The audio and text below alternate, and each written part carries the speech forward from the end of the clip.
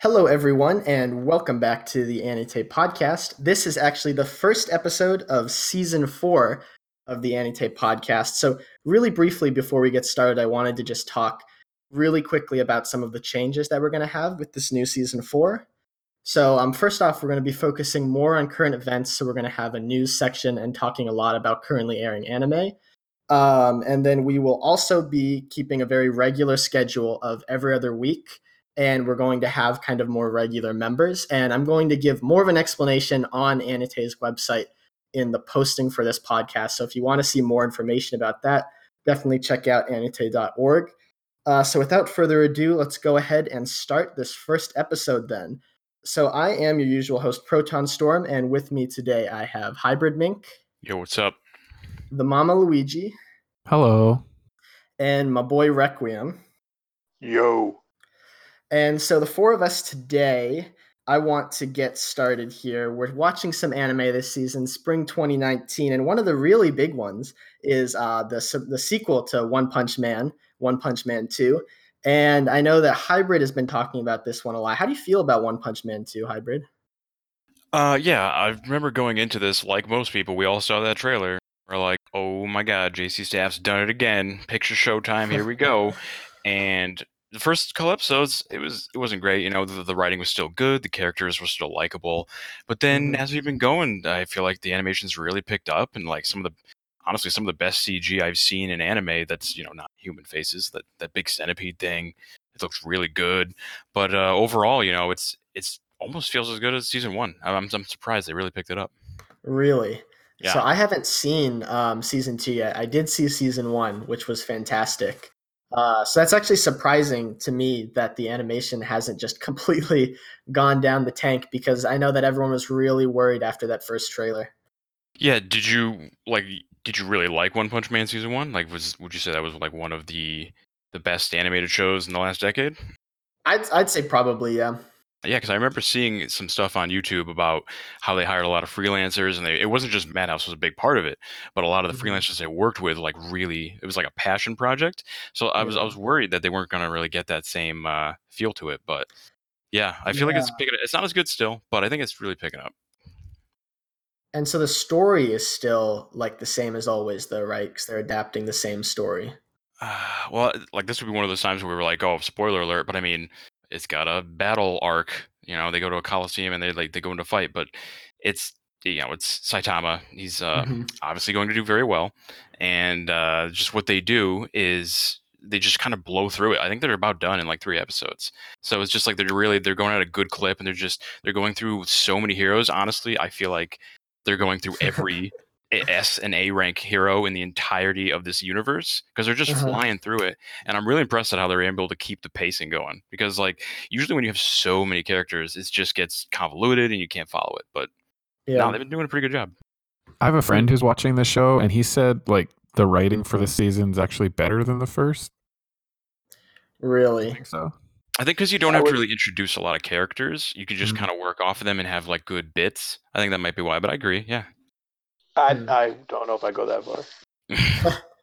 So you've seen it though, Requiem. You're watching it? Yeah, I'm current. So how do you feel then?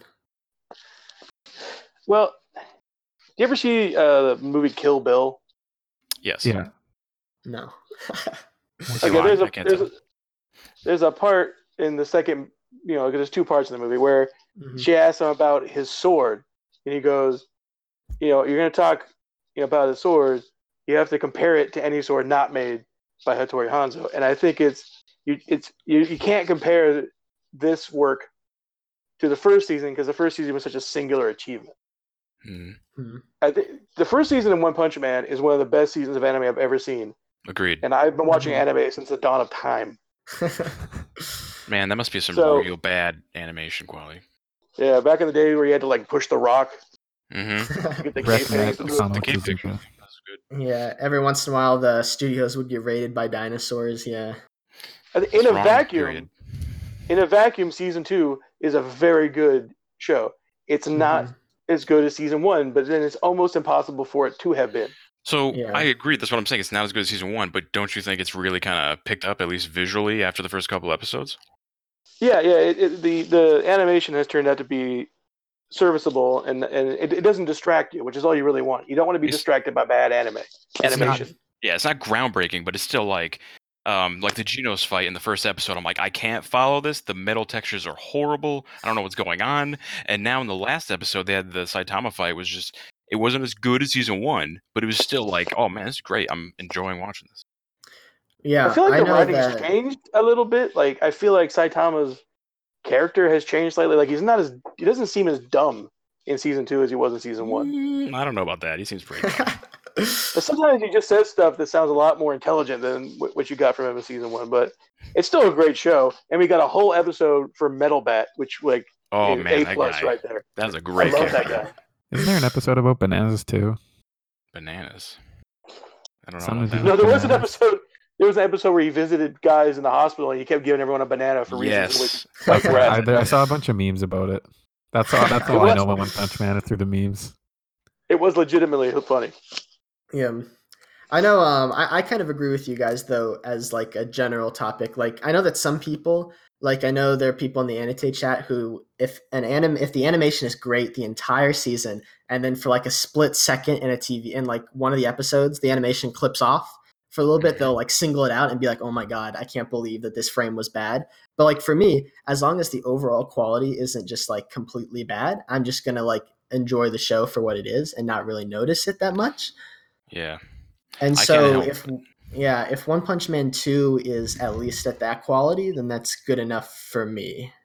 Yeah, like Rex said, in a vacuum, it's a really good show, but it's not like top 5 all time anymore. So actually then let's jump to our next topic on the docket. So Luigi has been for the first time in ever, really, which is surprising. He has not seen Code Geass yet. One of the great classics of our time / last decade, I guess. And so just for people who are concerned, if you have not seen Code Geass, we're not trying to shame you, shame.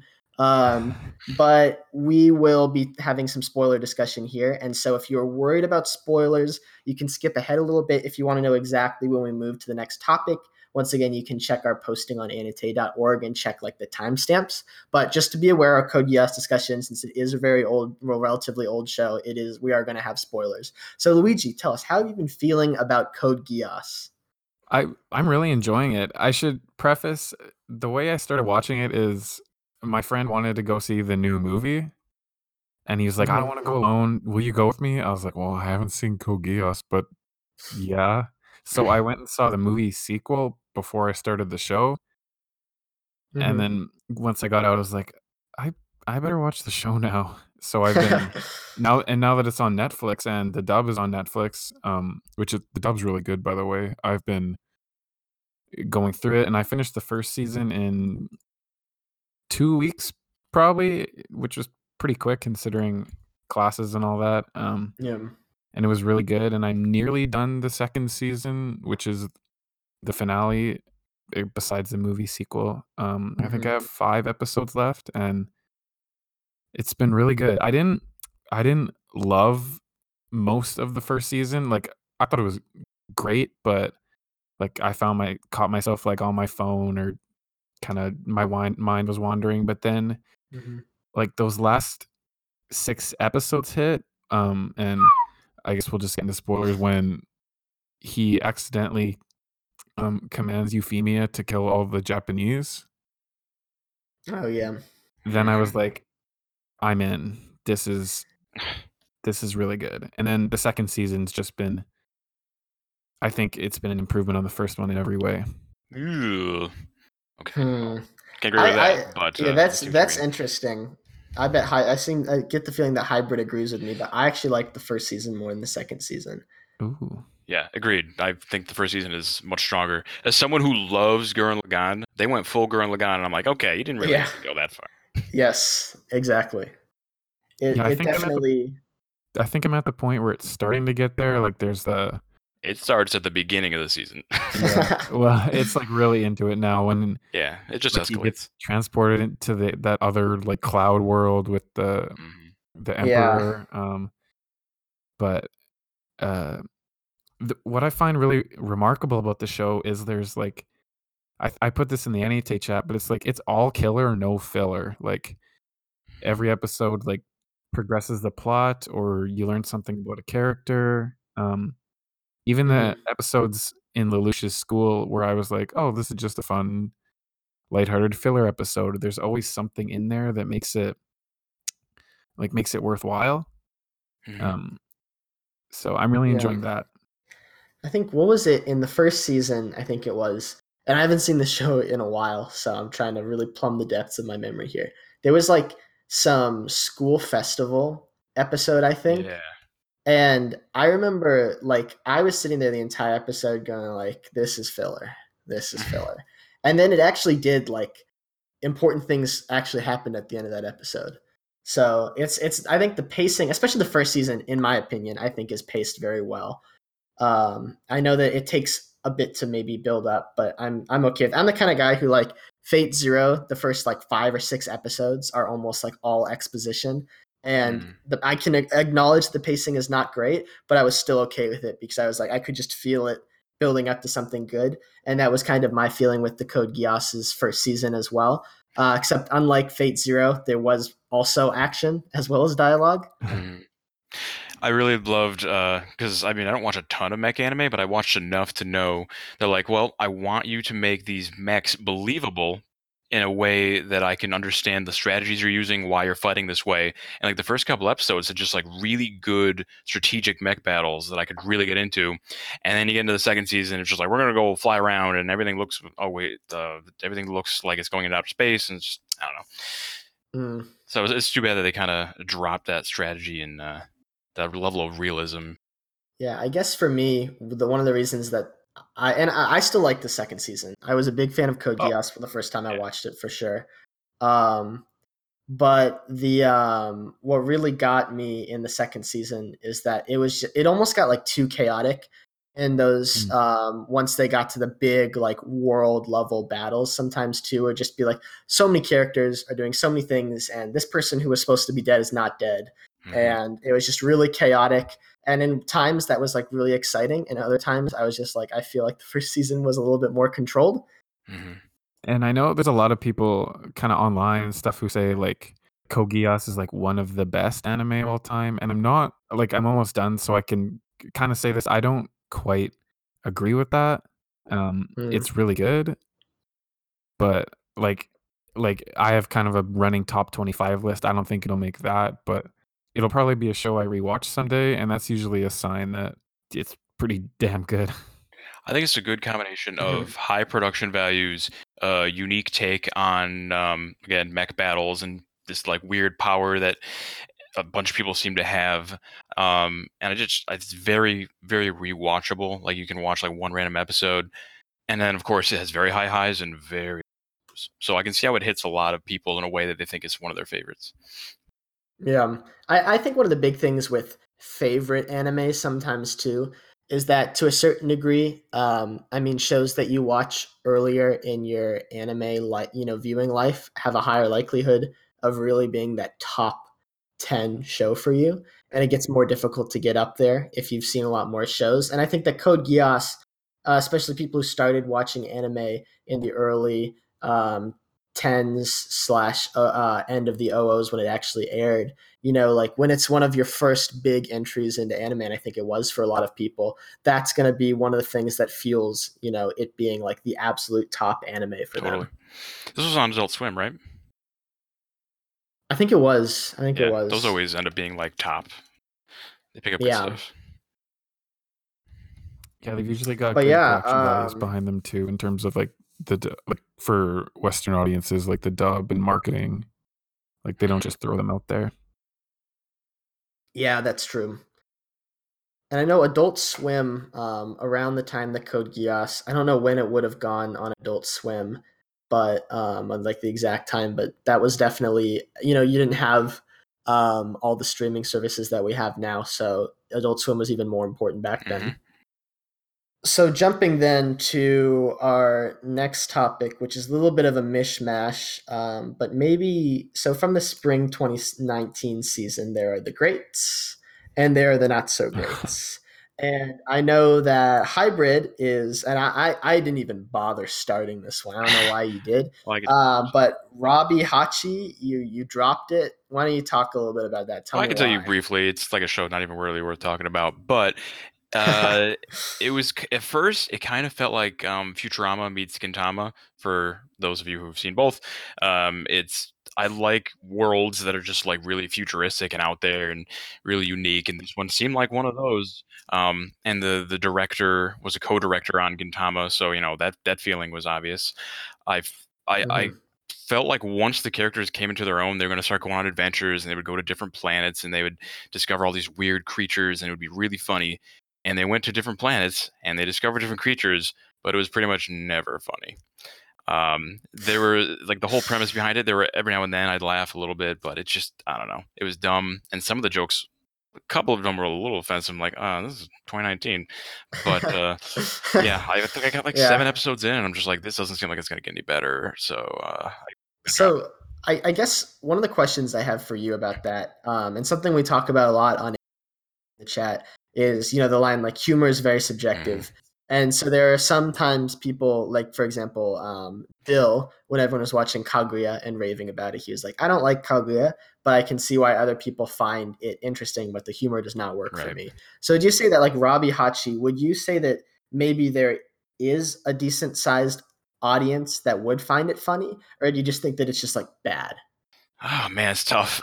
I'm not gonna lie. I'm usually one of the that like doesn't laugh at most jokes, but if something like Mhm. really hits, like Gintama. Whenever I tell people, "Yo, you should watch Gintama," but the first 100 episodes kind of rough. So maybe if Robbie Hodge gets more than 100 episodes, it would be better, but it won't. It's possible. That's a big commitment. Yeah, it's possible that Yeah. people will find it funny, but I feel like I understand the jokes. It's one thing if I don't understand the joke, but I understand what they're going for. At one point, they were just like yelling ass at each other, like just they were talking about butts a lot. And I'm like, okay, I can see how this could be funny, but you're not doing it right. So Mhm. I Mhm. What I remember on the remember, all I spring. remember So about Roby Hachi was that when we did the preview episode at the beginning of the season, the synopsis was like 3 paragraphs long and sounded ridiculous. Yeah, yes, just that's what I was yeah, gonna say. yeah. Just like describe the first episode. that's why it was so enticing because it was so ridiculous, but didn't really capitalize. See, for me, I think having seen a lot of anime, I think there are two kinds of ridiculous descriptions. There are the ridiculous descriptions where you're like, oh, this could potentially be like a high profile show that might do something interesting, like like Sarazanmai or Kill la Kill or something. And then there are ridiculous descriptions where it's like, okay, this is crap. Boy meets girl while riding bike. She has piece of toast in mouth and she has powers. Yeah, that's usually what I avoid. So but I mean, on the subject of disappointing shows, I know. Wait, Luigi, did you drop Fairy Gone? Yeah, I watched. I don't even remember. I think I watched 2 episodes, 3 episodes, and it didn't do anything for me. I found it really dull, and like the color palette like of the show was just brown, and I didn't like the CG. I just didn't like anything about it really. I know, Devastating, so I just absolutely dropped it. devastating. I actually felt like the action sequences were some of the best directed full scale, like really big scale action sequences I've seen in a long time. But Huh. I couldn't really get super invested in the characters within a couple episodes. It took me a while to really like them. Yeah, I'm still But you're up watching to it. date on it Mm-hmm. though, Hybrid. Yeah, I'm still Go watching it ahead. too. I'm gonna say I'm current too, but I am just barely hanging in there because Mm-hmm. it's so hard to care about anything that happens because they want to be like they're trying to be like Full Metal Alchemist and like all these backstage background politics and all the shifting moving pieces on the chessboard, but the fact that they forget to make you give a shit about any of it. It's true. And it feels a little too like high concept. Like there's too many things they're trying to explain, like the fairies and the world and the characters and these organizations. Like none of it's given enough time to like breathe and mean anything. They just like throw it at you and they're like, look, here's this thing. Care about it.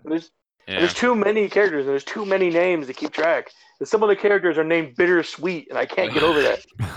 They introduced Bittersweet, and she's had more character development than anyone else. It's just like they have the 4 characters in the intro. They should have focused on them. Don't worry about explaining everything in detail, and you learn as you go. But the last 3 episodes have been super political, and I'm still enjoying it enough. I'm going to keep watching it, but yeah, it's definitely not one of my faves. And this is disappointing. So I want to say, sorry, on the subject of the bittersweet name, is that was what drove me nuts. I actually like the show, but the Hitoribochi show is that all the names in Japanese, like Hitoribochi just means alone. That's her name is just alone. It's just stupid. It's not even funny. The rest of the show is great, but it's just not even funny. I don't know why we have to name characters bittersweet. Why do you even do that? Because it sounds cool in English to Japanese viewers. I guess. And another, I agree with you guys though that the show is not as great in my opinion. Yeah, and it's extra disappointing because it's a PA Works show, and they have a pretty shoddy track record, but their highs are really high. So I was really looking forward to this just based on that pedigree, and they shit the bed.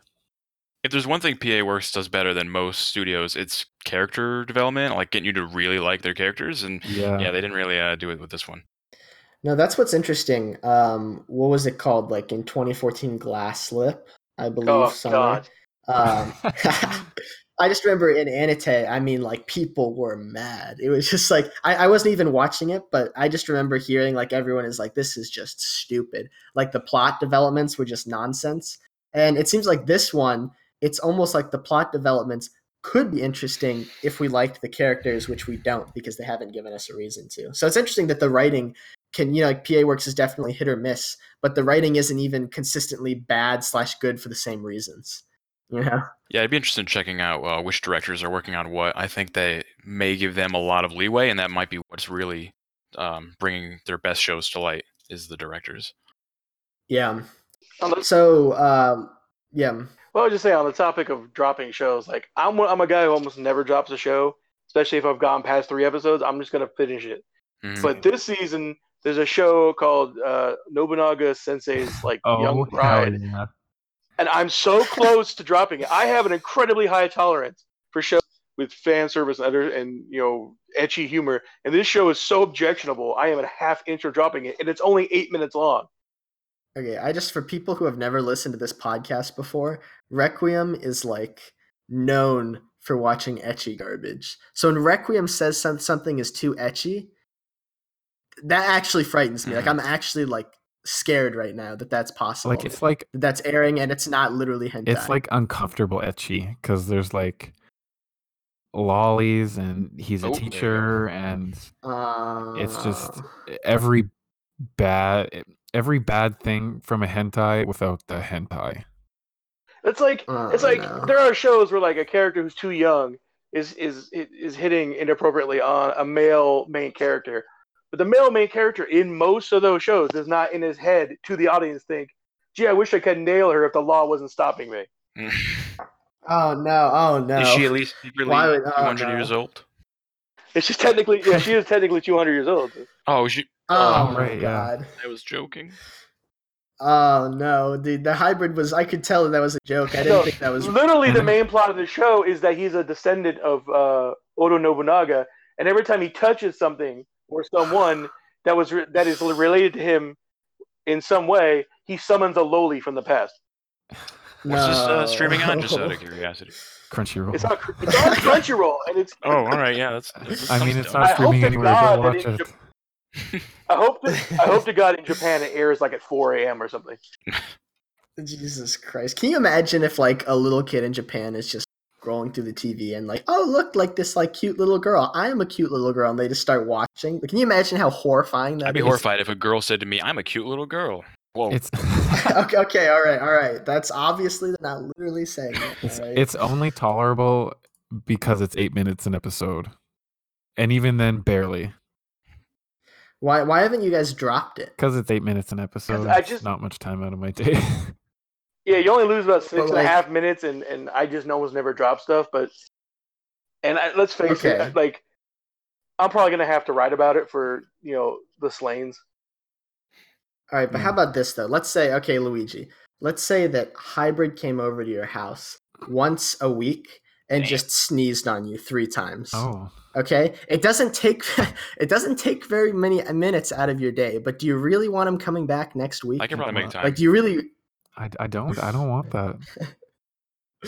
So I mean I don't know. I just think like if it's a horrible show, even if it's not taking up that much time, if it's like a net negative, maybe like those 6 minutes could go towards Facebook. Wow, Sensei, That's thank a you. terrible example.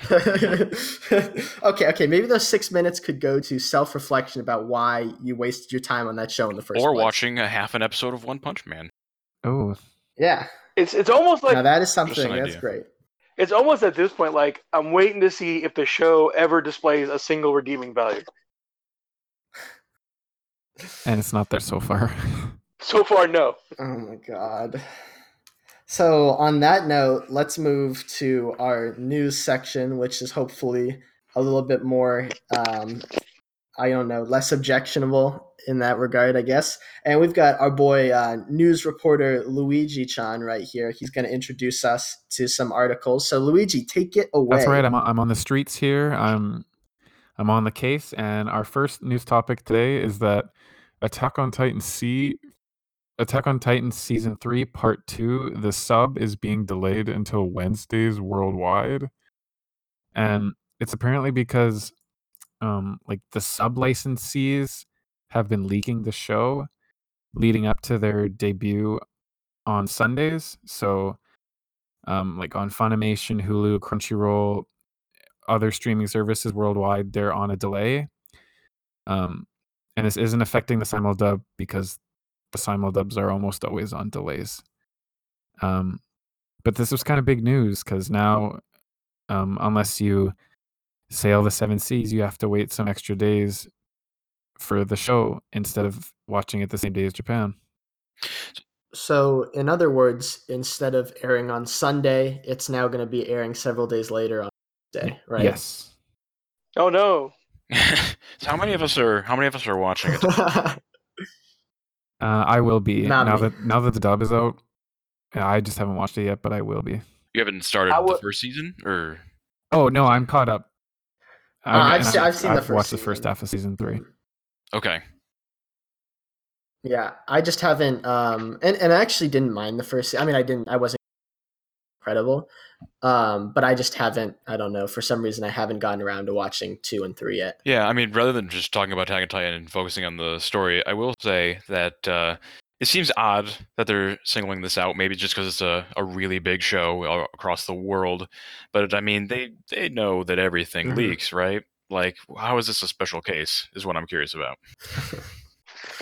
I think it might be because it's such a big show and Mhm. like it's a money maker, and for these streaming services it's a view maker. Like it brings in views, so I have a Mhm. feeling they're making an example out of it. Like Yeah, don't that makes sense. pirate, don't leak, or else this is going to happen. Or else we're gonna punish the people that do it legally. Gotcha. Right, exactly. Which has its ups and downs, debatably, but it's kind of crappy either way. And this is Wit Studio making this decision, or is Mhm. it the licensee or publisher? I'm not sure. Just the licensor. Mm-hmm. And Funimation was the one who made the announcement. Yeah, that's Because I know from- Aniplex gets really protective of their licenses. Yeah. Oh yeah. So I guess my question is, and I don't really sail the 7 seas. So is this effective? Like, is this causing them to not be able to pirate the episode No. until Wednesday? I doubt it. Yeah, right. No, someone will That's the thing. fan So, sub like, it by Monday. my thing is that, right, is that it seems to me that all it's doing is punishing people who are trying to watch it legally.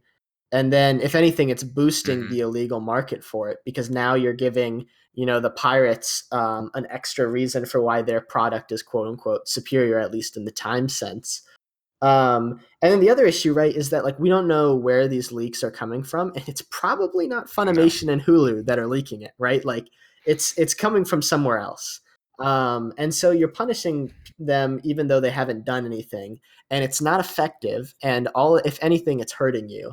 And so I guess this is definitely one of those examples where, I mean, I'm obviously looking at these things from an American perspective, but I'm going like, what is this company thinking? It's just another clueless exec that doesn't really know, and he's just doing it out of spite. Yeah.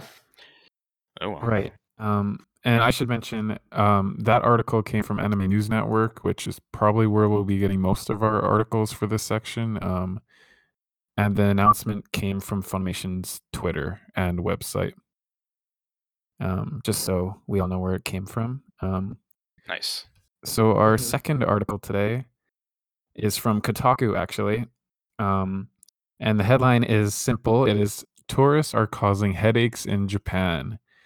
And the gist of the problem of the concern is that there's a lot of people visiting Japan, and it's causing various problems.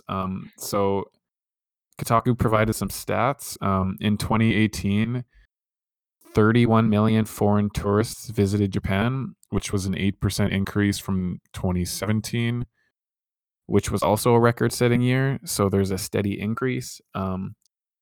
Over 50% of those tourists were from China, mainland China, and South Korea.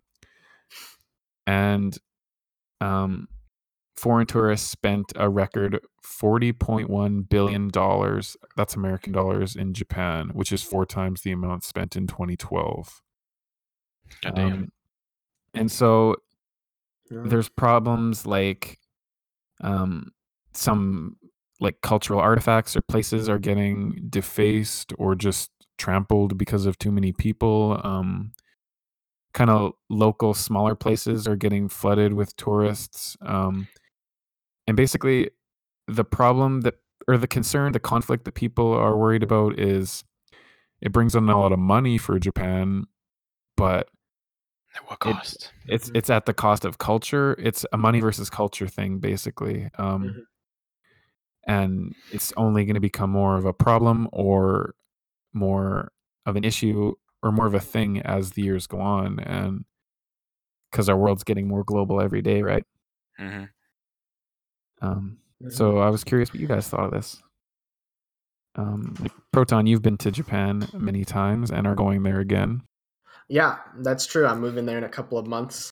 I guess so. My first thought about this is, so none of you guys have been to Japan, right? No. Okay. So if you'd ever been to Kyoto, it's got like all of like a ton of like shrines, right? And Kyoto has an insane. I mean, Tokyo has this too, but it's a really international city, so it's hard to like know who is a resident and who is a tourist sometimes. But Kyoto is like, it is an insane number of tourists. Like we're talking like when you go to some of these shrines, like the Inari Shrine, which if you've ever seen photos of like thousands of red gates in Japan, it's from that shrine. Like you can't go there ever and not see just like tons and tons of tourists. And so I mean it's just almost inevitable, right, that you're going to see spaces like that defaced. One thing that's interesting to me is on the subject of that Inari Shrine is that sometimes those spaces that are really popular with tourists are not near as popular with domestic tourists, like Japanese people traveling around. So the Inari Shrine is actually like one of the top 5 international tourist locations in Japan, but it's not even close to that for domestic tourists. I don't know. It's just like I kind of feel like welcome to the party, Japan. This happens everywhere. It's only been in the last 10, 15 years that travel to Japan was possible for more and more people because of how expensive it is to get there and to stay there. But this happens everywhere. You go to Europe, every country that has any kind of tourist, you go to the tourist stuff, there's 1,000 freaking people there. That is just how it is if you're going to bring in any tourist dollars. And I'm like, I know it can kind of suck when there's tourists everywhere and you're just trying to go about your life, and you're screwing up like cultural, spots that have meaning. But it's also like $40 billion to fix your roads and run your education programs you wouldn't have otherwise.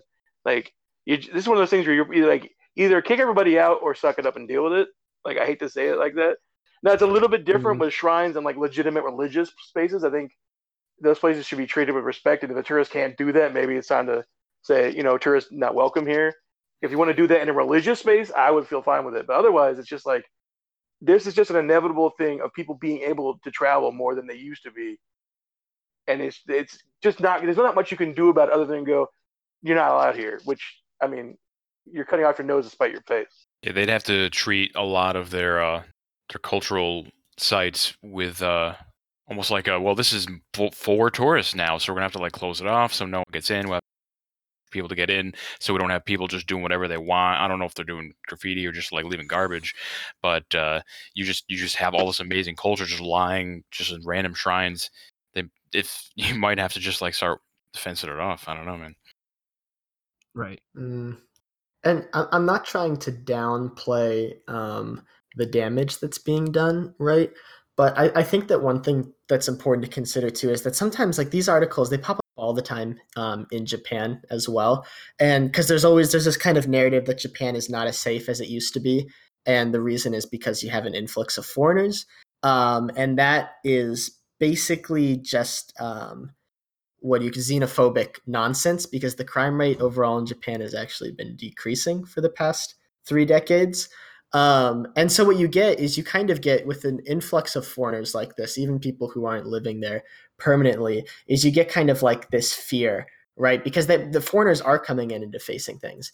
But I think for the most part, we're talking about like someone, let's say that one of the things is someone carves their, going back to this Inari shrine, someone takes one of those red torii gates and they carve their initials into one of them, which is just totally inappropriate. It's a religious site. You shouldn't do that. But the vast majority of those gates are replaced every 20 to 30 years.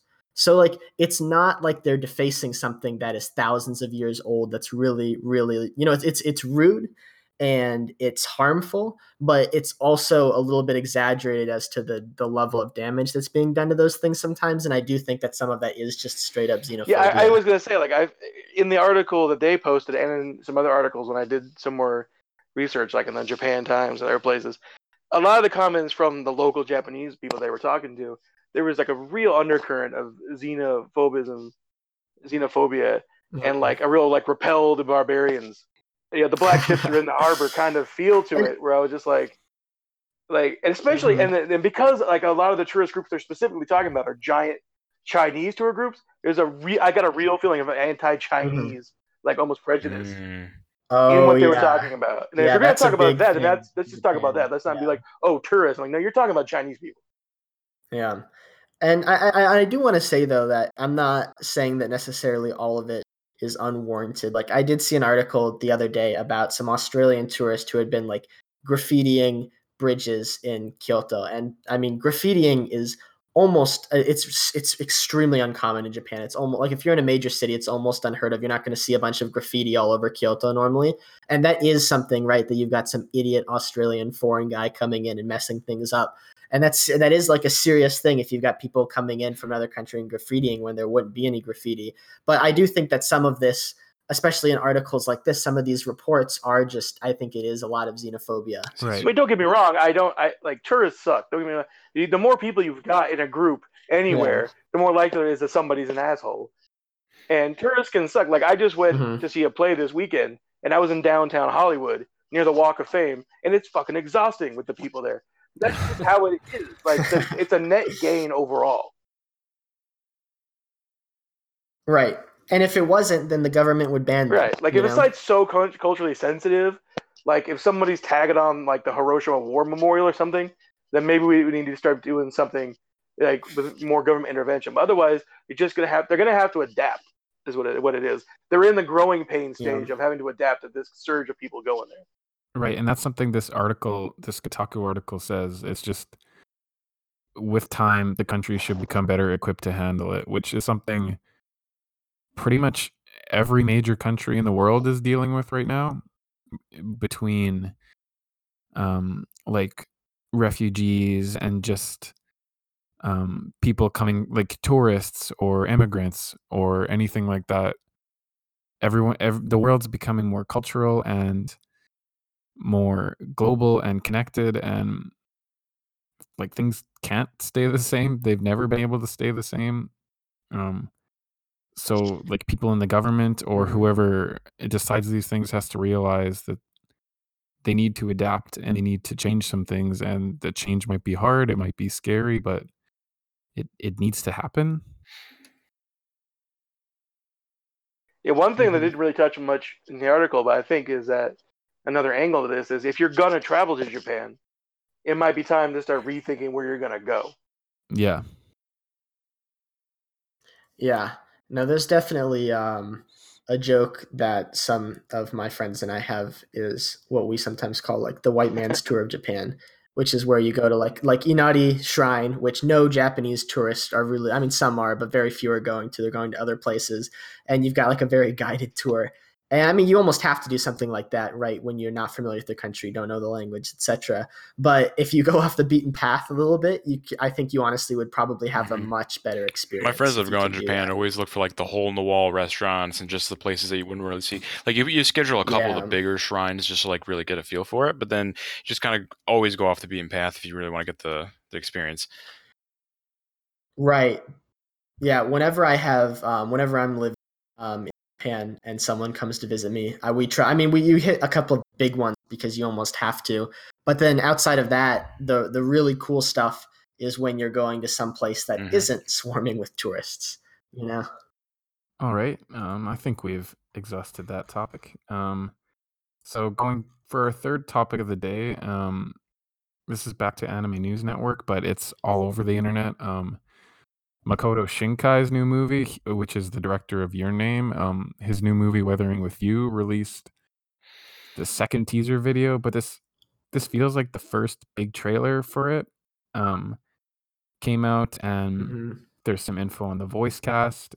It's opening on Japan in July 19th, and it's been licensed for North America through G-Kids, and they've been doing a lot of work with getting lots of Blu-rays to North America, and they are quoted as saying they're going to give it an award-qualifying theatrical run this year. So it might actually come to my state. Cool. Yeah, and then so they're going to do that in late 2019, and then a wider screening in early 2020. So they want to hit the award circuit to hopefully make it to the Oscars and the Golden Globes, and then they'll get it out to everyone else. Unfortunately, Pixar had a movie, so they're really pushing it. G-Kids does good work. Yeah, G-Kids does do good work. What do they do exactly? Well, they license and distribute and movies. They took over the Ghibli license from Disney, and they do a really good job with it. They understand their product and they understand their audience, and they do a really good job. Yeah, like they've been getting out a lot of the kind of lesser known Ghibli movies, like the stuff that isn't by Miyazaki, like some of the lesser known Takahata films and the couple of films that Miyazaki's son has made and stuff like that. So they're really just trying to like I have quite a few of their Blu-rays, and they're always high quality, and they give everything a dub, and they do really good work. So this is probably gonna if the movie's good, I could see it being almost as big as Your Name. Yeah. It's interesting that they're pushing, they're trying to get it out so quickly. I mean, I think it's a good idea. And because I know that sometimes it's like, I don't remember the exact time that it took for something like a silent voice, but it feels like, it's long since over in Japan by the time it's even getting close to approaching US theaters most of the time. So getting a move on with this one within a few months, I think that's a good direction as a whole for the industry to go in. And then it seems like Makoto Shinkai's popularity is really helping in that. 'Cause, you start with the big ones, then hopefully we see this become a trend moving forward. Yeah. Also, a fun thing to note: the band Radwimps is doing the soundtrack again, just like they did for Your Name. So it's gonna have great music, and the trailer did have really great music. Did. Along with the visuals, of course. So yeah, the backgrounds were incredible. I mean, the animation obviously I expected to be good, but like just I don't know, the way they got it all to work together is just really impressive. And I know Proton, you can probably tell us what is actually going on because I had no idea other than them saying rain over and over again what was happening. Oh yeah. So I mean they're keeping it, pretty vague. But there are certain parts like at one point they're just like like I met this girl and then something happened and then like we like changed the world, or something like that. So it's dramatic. Like I don't know what, they don't make it clear what exactly it is, but whatever it is has like worldwide consequences. Um, and then I know in the middle of the trailer they have some scene where it looks like there's maybe someone dies. I don't know. And so that's going to be spicy. I mean, Makoto Shinkai always has, there's some sort of, there's a romance, and the romance either doesn't work or something serious happens in a way that makes it seems like it's not going to work. And then at the very end we get like, something happens and it works out in the end, but it's never easy, and it's not just from like, oh, one character has a misunderstanding with another, like you see in like a rom-com. No, we're talking like someone dies and so they can't meet each other, or like their time streams are disconnected, like something crazy, like something that's really serious to overcome. And that's also, I think, probably one of the big appeals of his movies, is that kind of like really serious drama. I know I like it for that. I do actually have the plot summary pulled up here if you guys want to hear it. The summer of his high school freshman year, Hokuda runs away from his remote island home to Tokyo and quickly finds himself pushed to his financial and personal limits. The weather is unusually gloomy and rainy every day, as if to suggest his future. He lives his days in isolation, but finally finds work as a writer for a mysterious occult magazine. Then one day, Hokuda meets Hina on a busy street corner. This bright and strong-willed girl possesses a strange and wonderful ability, the power to stop the rain and clear the sky, ... So still pretty vague, but seems like it's going to be makes sense. A natural extension of the kind of things Shinkai's written about in the past. It seemed pretty boilerplate at first until you got to like the whole writing for an occult thing. So I'm guessing it's that guy, that older dude. He's probably like in charge of it, and he's like, "Well, this guy's real eccentric," and then he just happens to meet that girl, and then we get a will they, won't they sort of thing, and then some kind of I don't know, like the IRS comes and shoots somebody. Yeah, I mean it's the IRS. It seems like I mean there's always that that slight like fantasy element that she's can control the weather, which they actually like they briefly alluded to one. I think at one point in the video she's just like, I'm going to make it clear or whatever, and then it stops raining. I only saw it really quickly, so I'd have to go back and check again. But I mean I think one thing that seems pretty consistent too, that I'm not surprised to see a repeat of, is countryside versus big city, particularly Tokyo. You see that dynamic in a lot of his movies, and it looks like that's going to be a big one here too, since he's coming back from the countryside. Shinkai's two big kind of themes tend to be that countryside versus city thing, and like connection and how we connect with other people. So I'm curious to see how he'll explore that with the rain and all this kind of weird stuff. Think he'll subvert expectations based on his previous work, since it's a similar concept? I think he kind of has to. He did it. Same thing. He did it a little bit with Your Name, without spoiling things. He did it a little bit at the end. So I think it would be good for Shinkai to like fully subvert what people expect, but can you imagine the pressure though? Like, I mean, he's always been like major director, but now, right, because of Your Name, some people are going like, this guy could be the next Miyazaki. And the way that he proves that is by having a second movie that's an international hit. And so like I just can't even imagine the kind of pressure for that. I hope he pulls it off, because I mean, first, it'd be great for him. Second off, it means it's a good movie for me to watch, which I'm always down for. But we'll just have to see. I guess it's coming out in Japan in July. Hopefully we see it over here later this year. I will definitely be watching it when I get over there, as soon as I probably have to drive a couple of hours to a movie theater, but I'll do it. Yeah, if it comes to my area, I will totally do it. And it's definitely good to hear that they're trying to expand. I forget the company you said. They're trying to expand and get to more people. Right. Because this isn't just the next Shinkai movie. This is the movie after Your Name. Like it's the same kind of thing as Miyazaki after like Spirited Away or something like that. So there's a lot of Right. expectations, and Right. like you said, I hope he does it. I gotta say, yeah, the big question for me is, will Requiem ever watch it? Well, the answer to that question is no. He's got to finish Nobunaga Sensei 8 more times. Yes, sir. See, the problem is this movie might be good, and you can't have risk that. You Just know what watch I'm it in saying? 8-minute chunks. No. Yeah.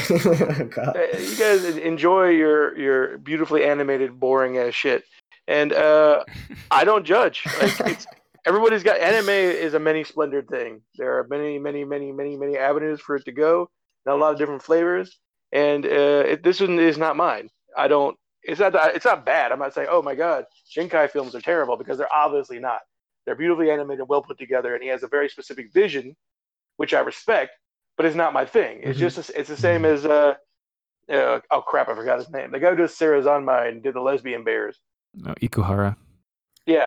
The guy has a very Yeah, specific Ikuhara. vision and a very specific thing he's trying to do, and I respect it because he sticks to it. And he's doing his own thing. He's not just producing the same thing all the time to get the most money. He's trying to make a point, and I respect it. I just don't like it. It's not my thing. Same thing with Shinkai. I don't care, but I like everybody else likes it. I think we should revise the podcast, just have a section where you do us just like, what do you hate today, and what will you never ever watch? But he doesn't Yeah, hate these shows. I don't hate very, very many things. Like, I think for me, like, there's stuff I don't like, or it's not for me. That's not the same thing as hating it. Like, for me to hate something, it usually has to be boring. All right, you don't hate it, but you are. Yeah, I'm a hater. I have a big, giant cup of haterade right here. Haterade. So then let's actually end our news segment here and get to our final bit of the podcast. And so I have a general question that I'm going to ask. I'll give my own answer really quick, so I've got a good one. And then ask to like everyone here too. And then for those of you who are listening, feel free either in the comments on the article, if you're in the AniTAY chat, you can message in there. Whatever format you listen, you could even, I don't know, maybe we'll put up an email address for unofficial podcast email address at some point for people to email to. We'll be discussing your answers on the next podcast. But for now, the question that I have for our first question section here is, what sort of funny, we've all been to anime conventions, what sort of funny anime convention experiences or interesting or bizarre stories that you might have from conventions? And so to start it off here, when Hybrid suggested this question, I think it was Hybrid, you're the one who suggested this, right? Or was that Luigi? That was Luigi, my bad. Okay, Luigi suggested this. When he suggested this, I was like, this is the first story that came to my mind. So I've been to Comiket a couple of times. So for those of you who don't know, Comiket's the really big like manga market in Tokyo that they have twice a year, like 500,000 plus people attend. Sometimes it shows up in like anime because the characters will go to Comiket if they're like otaku characters or something. So you might have heard of it. If not, that's what it is. So when I went to Comiket, the very first time I went, so most anime conventions, the focus is anime, but Comiket is obviously manga and comics, comic market. Exactly. And that's what I'm getting at is because I went with a friend. And so for people who have not been to Comiket, you're probably not aware of this, but Comiket, it's a huge convention, but I don't want to say the majority of doujin because I don't know the exact count, but I will say that a very, very large percentage of doujin is like 90%. Porn.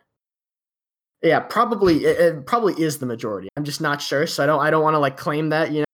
But if you were to ever go to Comiket, you'd see there are multiple huge halls, like super far and wide, and what always happens is every day, at least one of those halls, and we're talking there's probably almost like 100,000 people in this thing at once, maybe 50,000 people at least, and it's just all pornographic, like the whole thing. And so I did not know this the first time I went to Comiket. And neither did my friend. And this is what's important because my friend and this guy that I was traveling with was a hardcore Catholic. And so this guy, and he was excited. He's a big like otaku anime manga nerd, and so he was excited to go. And so we go, and at first it's really cool. Lots of people cosplaying. He's taking photos of the different cosplayers, and then we get to the manga halls, and he's just like, oh my god, it's all porn. And I was like, yes, it is. Because I had been there the day previously by myself. So I was like kind of mentally prepared for it by that point. And so this guy, for me, it was surprising, but it's like I'm not like morally outraged by, it's like, okay, this is interesting. But this guy, I kid you not, he walked around the entire hall covering his eyes with a binder because he just like didn't want to see any of like because like they'd have like little like images above their stalls advertising their products, and the images would be like literally like a pornographic. See, I thought this was going to like Requiem for a Dream, where he just has a taste and he just needs more, and he just keeps bags and bags of it. But you convince him to buy it. Funny too. So that's my one of my funny convention stories. Do you guys have any like crazy convention stories? Well, I said I'll go. Oh, you go ahead. You go. Mine's nothing. I went to Otakon once. Like, I don't go to too many conventions, but I went to Otakon once, and I don't know, man. I dressed up I cosplayed as Zoro from One Piece. It's the only time I ever did it. And I had these like wooden swords that I had painted and everything, and I just thought it'd be really funny that every time people call my name, I would just pull one in my mouth and pose for it. And just by the end of the day, I just had paint in my mouth. It was like a 10-pound sword in my mouth. It's like, what am I thinking? But not too interesting. I think the only other interesting that happened was someone stole my pillow because we had like a communal like 30-person hotel thing, and I was like, oh, I guess I'll just take someone else's pillow then, and that was about it. Not nearly as interesting as having a Christian friend learning a porn. Did you dye your hair green for being Zoro? I am bald, so I had a wig. Oh, even better. It was a styled wig from someone who said they were going to cosplay as Luffy with me, and then when I got there, she's like, oh, no, I can't. Yep.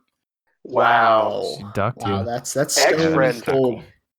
That's the key. That's the big story here. Is that your friend? Let's roast your friend. Cosplay betrayal. That's not cool. Jeez. But it's okay.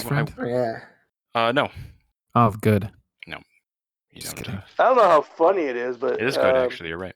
I did have a fairly disastrous experience. The last time conventions aren't my thing in the first place because I don't like crowds. Mm-hmm. But the last time I got talked into going to AX was when there was a big AniTAY meetup there. Although really everyone was just using me as a chauffeur from the airport. And I got tickets to I got a badge for one day. So I show up. First of all, the traffic's ridiculous to get to LA from where I live. Then I get there and realize I don't have my tickets. My wife has them. So she has to drive from work and give me my tickets while I'm standing there outside the convention center like an idiot. Then I'm in line to get my badge. And that line took 2 hours in the sun. Oh, God. Oh, yeah. I remember where this is going. So by the time I got in, I am heat exhausted and my blood sugar had crashed. And I found the guys from AniTAY in the hallway and passed out. So my last time I went to AX, I forgot my tickets, got stuck in traffic for several hours, and passed out from heat exhaustion. And I remember after the panel we were at, I was very loopy. I distinctly remember going into a room, one of the viewing rooms where they're showing the regular at Magic High School, and finding it extremely funny in that frame of mind. That's the only time I've ever seen. So funny. That's because my brain wasn't working anymore. See, I like how that's the metric you judge by how like loopy you were. I found the irregular at Magic High School funny guy was fucked up. Oh man, that was best convention ever. Haven't been to one since. And Luigi, you actually you went to your first like mildly like large convention just a couple of weeks ago. So right? I'm from a fairly small town, and last summer this city I live in hosts its own little anime convention, and my friend and I went to that, and it was okay. And so a couple months ago we were like, hey, let's go to something bigger, let's ramp it up. So we were going to drive to a city about 4 hours away from us, because it was slightly bigger and it was in a different city, so there'd be different stuff. And my friend texted me one day, and he's like, "Hey, let's go to Calgary to OdaFest." And OdaFest is the biggest anime convention in Western Canada, which probably isn't big on the world scale of things, but for us, it was big enough. So long story short, within 2 hours of that text, we had hotel rooms booked and tickets bought, and we drove 7 hours there. Our hotel room was attached to the convention hall, so we just like lived at the con for 3 days. And it was really awesome. Nothing really funny happened. I met Wendy Lee, the voice actress who's done like Faye from Cowboy Bebop. She was Haruhi in the Melancholia Haruhi Suzumiya. So I got her to sign a couple of my Haruhi art books, and you had to pay for the autographs. So when I went up, she also had posters you could buy to sign, and one of them was for the first season dub of March Comes In Like a Lion, which that's my favorite anime ever. So I was like, I'll take one of those and an extra autograph because I had to get it signed. So I bring her these two art books, and she signs them and puts my name on it and everything. And then I pull out the poster. I'm like, "Can you sign this too?" And she's like, "Oh my god, you watch this show?" I was like, "Yeah." She was like, "Oh my!" And then she stopped the line, and we had like this 5-minute conversation about how good the show was. She was like, "I had such a good time recording it, and I helped." I don't remember the guy who voices Ray, but she was like, "I helped blah blah blah get his Ray voice down, and he did such a good job, and oh my gosh, I just can't believe you're like one of the first people to get this poster signed." And she just like totally didn't want to talk about Haruhi. She wanted to talk about this show. And I looked up who she was, and she was just some minor characters, but it was still pretty cool that she was really hype on a show that she worked on that wasn't Bebop or Haruhi, because the whole OdaFest, the big thing they were doing was a Cowboy Bebop panel. So they had Steve Blum, who voiced Spike, Wendy Lee, who did Faye, and Mary Elizabeth McGlynn, who was the voice director, and she voiced Julia. And they did like a big like reunion panel, and they all had their little spotlight panels. So Cowboy Bebop was kind of the theme of the convention, and Wendy Lee just wanted to talk about March Comes In Like a Lion, which was pretty funny. Yeah, I mean it's always I'm a huge fan of March Comes In Like a Lion too, and definitely slips under the radar. I mean it's I think it's a niche show in terms of its target audience to a certain extent. Yeah, she was like, "I can't believe they made shogi interesting." And I was like, yeah, I've learned that anime can make just about anything interesting if they really try. Yeah, or anything boring if it's bad enough too, So on that note, I'm gonna go ahead and wrap up this episode. So thank you everyone who's been listening to this AniTAY podcast episode. This was the first episode of our new season 4. And if you want any information on kind of like what's going on moving forward, then definitely check out the site. We're going to have more information there. And once again, our question this week was, what sort of funny anime convention experience you have had? And so if you have some interesting experiences that you want to tell us about, let us know. And we will talk about those potentially in the next episode in our question section. And so I'm going to go ahead and end the podcast here. So thank you, Hybrid, Luigi, and Rec, for joining me today. And we will see you guys in the near future in our next episode. Bye. Bye.